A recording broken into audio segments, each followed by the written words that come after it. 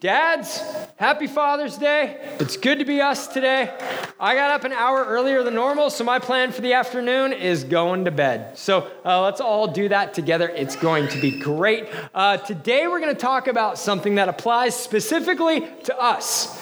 It's a morning for men because this is something that we just don't do as well as women, okay? What we're talking about today and shaving our legs. We just don't do those things as well as women do. And this type of thing, for us as guys, like this is baked into our DNA of who we are and what we're good at or not good at. This is on the not good at side. So if you're a woman, you've got like full car accident authority today, which means you just get to drive by, look at it and say, ooh, that's bad, and then keep going, okay? Because this is something specific to us, like we don't do this well. And I'm talking about this thing inside of all of us called autonomy. The idea that I can do this all by myself. It's an achievement when you're 2. It's an achievement when you're 92, that we can do life by ourselves. And really, this is baked into the culture of everything that as guys, we hold value. So the famous guy, John Wayne, with the cowboy, his famous character on the horse, he was the Lone Ranger. Not the I always need help, not the I've got a team behind me. He had a sidekick, but it was very clear that Tonto was the sidekick because he was the Lone Ranger. Nobody else, no other Rangers, just one, Lone Ranger.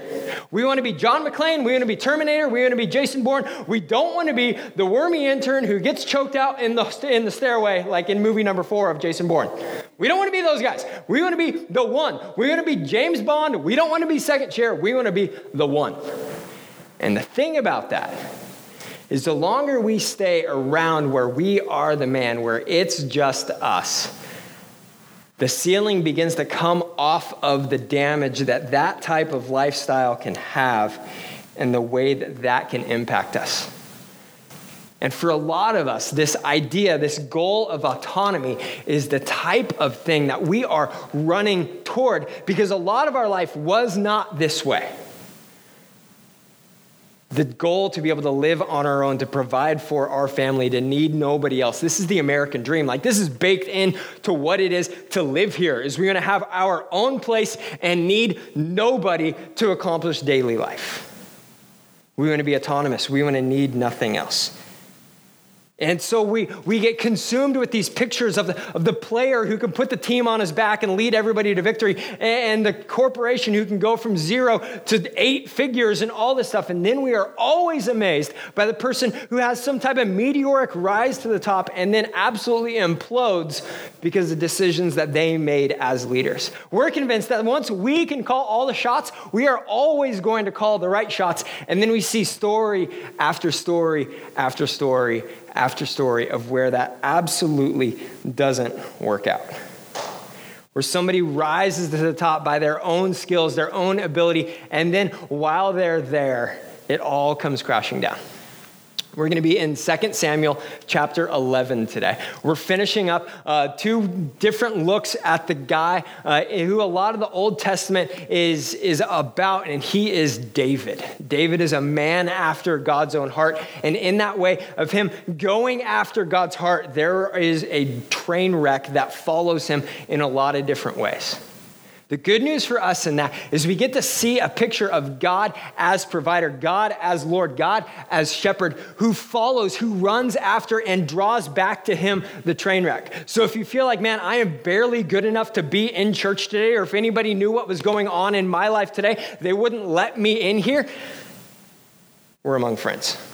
Right, David is blue-collar David, like we talked about last week. If you have problems with your kids, David's your guy. If you got problems in your marriage, David's your guy. If your boss wants to kill you, David's your guy, because that was literally him. And so we're going to look at an area in David's life where this desire, this quest for autonomy, this quest for I need nobody else brought everything down. But the thing is it was all brought down in secret. It wasn't a public fall from grace. It was a very, very private, very few people knew about it, disaster. And it all started because he could do everything by himself. So 1 Samuel 11, what's going on up to this point is David's about 50 years old. So he's made it. All right? He grew up nothing. He had something turn in his life completely in his favor. He had a massive victory and shot up to prominence right away. And then from there, things started to get dicey. He had tons of money. He had tons of authority. He had tons of respect, tons of resources, tons of women. And that's where it began to fall apart. So it says in 2 Samuel chapter 11, verse 2, he says, late one afternoon, after his midday rest, David got up out of bed and was walking on the roof of his palace. As he looked out over the city, he noticed a woman of unusual beauty taking a bath. This probably wasn't the first time he's been on that corner. He knew exactly where to go. He knew exactly what to look for. He knew exactly what time to do that. And so he sent someone to find out who she was. And immediately he was told, she is Bathsheba. She is someone with a name. It's not just a body. There is a somebody behind the body. And she is the daughter of Eliam. That means this isn't just someone that you can look at. This is a man's daughter. This is somebody's who he held when she was tiny and watched her grow up. She's the daughter of Eliam, not just some dude, but of a person with a name, with a story, with a history. And she is the wife of Uriah the Hittite. Like right away, David sees this woman, and his heart is drawn to her. His eyes are drawn to her. His sexuality is drawn to her. And right away, there's somebody who comes up, a little person in his society, a little person in his leadership organization, who says, no, you can't go there. She's someone's daughter. She's someone's wife. I know you're looking at it, but you need to stop that. You need to go do something else. You need to walk away from this situation because what you're doing right now is sin. This woman is somebody. She's not just the type of thing that you can use for your enjoyment. She is a person. And so David has some decisions to make. That second name, she's somebody's daughter, and she's also Uriah's wife. Uriah is a man who's in David's army at this point. He's sleeping out in the dirt, defending David's kingdom. So we can all look at this, whether you're a preschooler or an atheist or been in church your whole life or you're just trying to figure this out. At this point, we look at where David is and say, okay, dude, you need to walk away. Regardless of where you are in life, you say you shouldn't continue to look.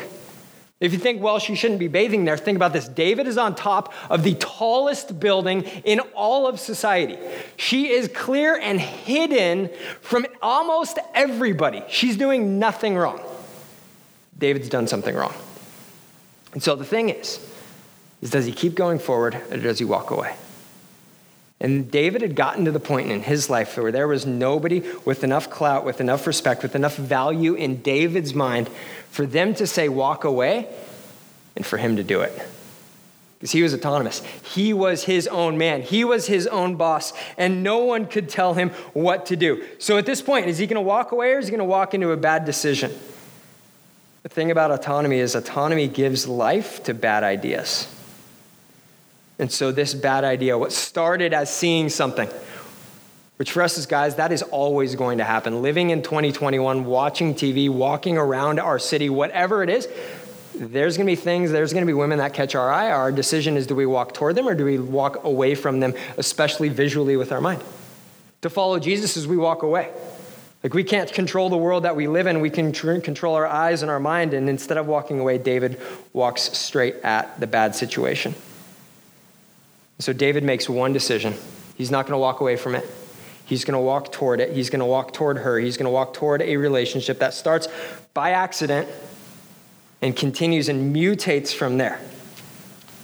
So David's next move is he powers up. You know, it's that desire for autonomy. It's the desire to do whatever we want. The desire to pay our own bills. The desire to live where we want. That starts out completely innocently. And then it mutates. And then it gets bad. And then it gets ugly. And so verse 4. So David sent messengers to get her. Who's the her? The her is Uriah's wife. The her is going into a situation that nobody should ever go into. That David himself would look at and say, you can't do that. Instead, he's violating his own rules. He's violating his own conscience and walking towards something because he's got nobody in his life to tell him no. David sent messengers to get her, and when she came to the palace, he slept with her because he's the king, and he's convinced he can do whatever he wants. She had just completed the purification rites after having her menstrual period, and then she returned home. Later, when Bathsheba discovered she was pregnant, she sent David a message saying, I'm pregnant. David powers up in this situation so that he can control the outcome. It's what we want to do in every situation. We want to control the outcome. We don't want to let the outcome control us. All right, I've got a brother-in-law. He is a genius. Like, he is super duper smart. He and I, this is not a slam on me, but just go with me for a second, could not be more different. All right? He is ready, aim, fire. And I'm like, fire. Yeah, we should have aimed a while ago. Like, that's just my personality. I am do forever, all the time. So years ago, like 15 years ago, Eden had just been born. We're driving to my parents for Christmas, and that means that you have to drive through snow and stuff like that. And it was snowing for a while. It was icy, and we've got our two-wheel drive Saturn Vue that we have to take up a hill to get to my parents' house. And this has been ice for a long time. This is half of four-wheel drive, which means two-wheel drive, which means not effective. And so I got outside, put the chains on the car and everything. While I was putting those on, my dad drove down in his little sedan, picked up Anna and Eden, drove them up the hill in his little sedan. And I figured, I'm going to make it because I have a pulse. This is what we do. And so my brother-in-law hopped in with me. The aim, precise, brilliant. Everything is always correct with Crazy Ken. And so we start up the hill, and we hit ice, and so we start spinning, not spinning this way, but like the wheels are spinning and stuff. And my decision is, screw it, I'm a man, keep pushing down on the gas, everything's going to be fine. And so I can always see a shaking head in the back. Thanks, Ernie. You spoiled the ending where we were going. Somewhere along the way, one of the cables kind of broke inside the fender of the car, and my brother-in-law is like, I think we should stop now. And I don't listen to that because I am pedal to the metal, full speed ahead, and he's still aiming back at the base of the hill. He's like, everything's gonna be fine. I'm like, let's do this. If we can only make it up this hill, everything is gonna be fine. And then we started to hear another sound. And he said one of those sentences that you should never hear, but when he says it, it's always stuck in your mind, right? Like those few sentences in your life that you'll never forget where you were when they were said. He's looking out the side of the car and he says, I think those are pieces of your car. Because what had happened was the cable had come undone, and so instead of sticking to the wheel as it was all spinning around, it was sticking to the fender and then destroying the fender as it went around, as my car did not make it up the side of the hill that night. We parked it in a bush and then drove it up the next day. And when we got to the house, I parked it so that Anna couldn't see that side. Because I'm smart. That's how we do life. David had a moment to say, you know what, I'm going to stop. I'm going to listen to wise advice. I'm not going to do it. But there was no one who he would listen to and actually allow to speak truth into his life. Because he wants to control the outcome. So David, getting an idea, he's going to control the outcome. He can solve this. He is the Lone Ranger. He's got this. Sends a message to Uriah to bring him back to town. He wants to hear an update from Uriah. He wants to know how the fighting is going, how the war is going. And his plan is that when Uriah is here in the city, he's going to go home to his wife. They're a married couple. They're going to have sex, and everything is going to be fine. He can control the outcome. Verse 9, but Uriah didn't go home. He slept that night at the palace entrance with the king's palace guard. When David heard that Uriah had not gone home, he summoned him and asked, what's the matter? Why didn't you go home last night after being away for so long? Probably the same question his wife asked. Next point. Uriah replied, the ark and the armies of Israel and Judah are living in tents, and Joab and my master's men are camping in the open fields. How can I go home to wine and dine and sleep with my wife? I swear that I would never do such a thing. Well, stay here today, David told him, and tomorrow you can return to the army. So Uriah stayed in Jerusalem that day and the next. And then David invited him to dinner, and he got him drunk. And even then, he couldn't get Uriah to go home to his wife. Again, Uriah slept at the palace entrance with the king's palace guard. Man, that's a man for us to follow. As we look at our kids, we look at our sons, that's the type of person that we want to rise up. The type of person who understands sacrifice, the type of person who understands loyalty, the type of person who does the character decision, even when it's the harder move. That's the type of person that we want to look at and say, I'm going to base my life on. The person who works hard when nobody's looking, the person who works hard even when they have an opportunity not to. He had autonomy, like David, he had autonomy to do anything he wanted in that situation, and he still took the hard road. He still did the honorable thing. Because authority, accountability, and community create legacy. Like, that's what we want. For us as guys, for us as a church, we want the things that are said about us after we are dead and in the ground to be things that don't need you didn't know about this. But for our lives to have integrity to it. And that's what Uriah had. We create our own legacy decision by decision. And good decisions don't happen in a vacuum. Bad decisions don't happen in a vacuum. God's plan, God's will for us is to live a life where people have the opportunity to speak into us, to give direction to our life, to give support, to give encouragement in our life, to give correction in our life when we need it. David had none of those. And Uriah didn't make these decisions in a vacuum. Uriah made these decisions probably because of years and years and years of deciding, even in the little things, I'm going to do what's right, I'm going to do what's honorable beyond anything else. And so for Uriah, for David, our community determines the direction and the quality of our life. And so Uriah had just spent months at war surrounded by his band of brothers. And so he has an opportunity to go and do something unlike them. And he says, no, I'm going to stick with the community that I have, even though he's not close to them physically. He's going to continue to live that life. David, on the other hand, abandoned his community with his decisions. And so Uriah stays at the palace. And at this point, David is completely outmaneuvered. He made a bad decision and then he made a plan, which led to another bad outcome. And so he made another plan. This time, his plan was to write a letter to Joab, to one of the close guys in David's life who could actually speak direction into him. And he said, I want you to station Uriah at the front of the battle. Put him where the fighting is the worst. And when it gets really bad, I want you to pull everybody else back so that Uriah dies. That's the letter. And he wraps it up and he seals it so that nobody can open it. And he sends Uriah back in to fight, back in to do the honorable thing with his own death warrant. And so it says, in verse 26, it says, when Uriah's wife heard that her husband was dead, she mourned for him. When the period of mourning was over, David sent for her and brought her to the palace, and she became one of his wives. And then she gave birth to a son. At this point, David thinks everything is good. Like nobody knows. The whole story died with Uriah. I'll make sure that Bathsheba keeps her mouth shut because she's a woman in this society. She has no rights, no voice. David is the king. He can silence everything. In his mind, this is done. And the next phrase says, but the Lord was displeased with what David had done. Someone saw. Someone knows. A lifetime of cover-up. What went into this is totally out in the open now because God knows. And if you think that's mean, why would God be displeased with David? Isn't God a God of love? This situation gives us a crystal clear understanding of why God can be displeased with things. Because if you were Uriah, would you want God to be okay with all this? Would you want God to be a God of justice? To work things out so that your death is vindicated? Yeah, you would.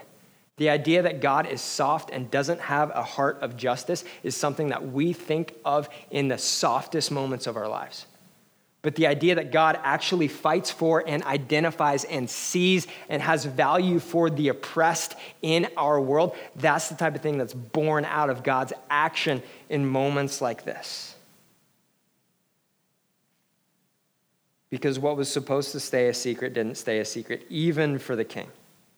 With one decision, David completely underwrites an entire lifetime of greatness. And instead of losing his crown, instead of losing his kingdom, what David lost after this was credibility with his kids. What David lost after this was credibility with his kids. Because right after this, 2 chapters later, things start to unfold. And it's not because there's an army that comes in from the north, the south, the east, or the west, or some other occupying force. It's because David's sons begin to rebel. And David's sons begin to take a sword to go after each other and then after David. David compromised. David paid for it in the one place that none of us want to pay for it dearly. And that's at home. That's with our family.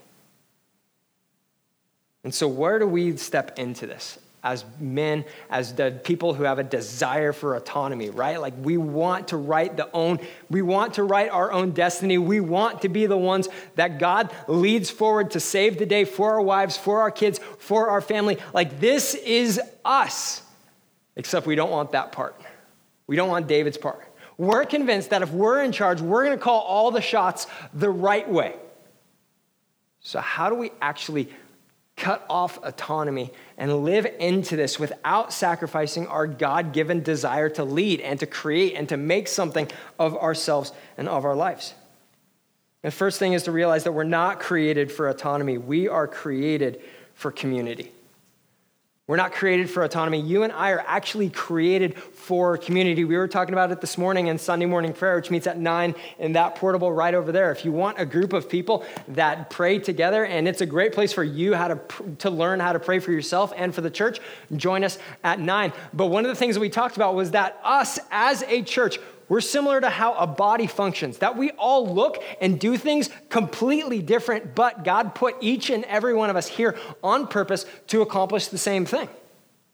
Our hands and our feet, they look similar, but they do two totally different things. And when you get really close to it, they are fully different. And God put each of them exactly where they are to do the things that God has for them to do. And it's the same with us. We're not created for autonomy. We are created for community. The backstage pass to how this whole story goes sour is in the very first verse of the chapter. It says this: in the spring of the year, when kings normally go out to war, David sent Joab and the Israelite army away to fight the Ammonites. And David stayed behind in Jerusalem. Like that's one of those lines that you read that in light of everything to come, and you're like, that's where you went wrong. That's where it all fell apart. It didn't fall apart the moment that you were up there and you decided, I'm going to send for the woman that I see that doesn't belong to me, that is somebody else's wife, that is somebody else's loved one. I'm going to make her my treasure and my trophy. It's the moment that he kicked out everybody from his life who had the opportunity to speak into his life. And so the personal cost of that wasn't paid by David as the king. It was paid by David, the dad. Like this is one of the only stories that gets remembered about King David. If you're like, well, no, he killed Goliath and he did all that stuff. No, that's servant boy David. There are no other memorable stories about King David except for this one. This is his moment.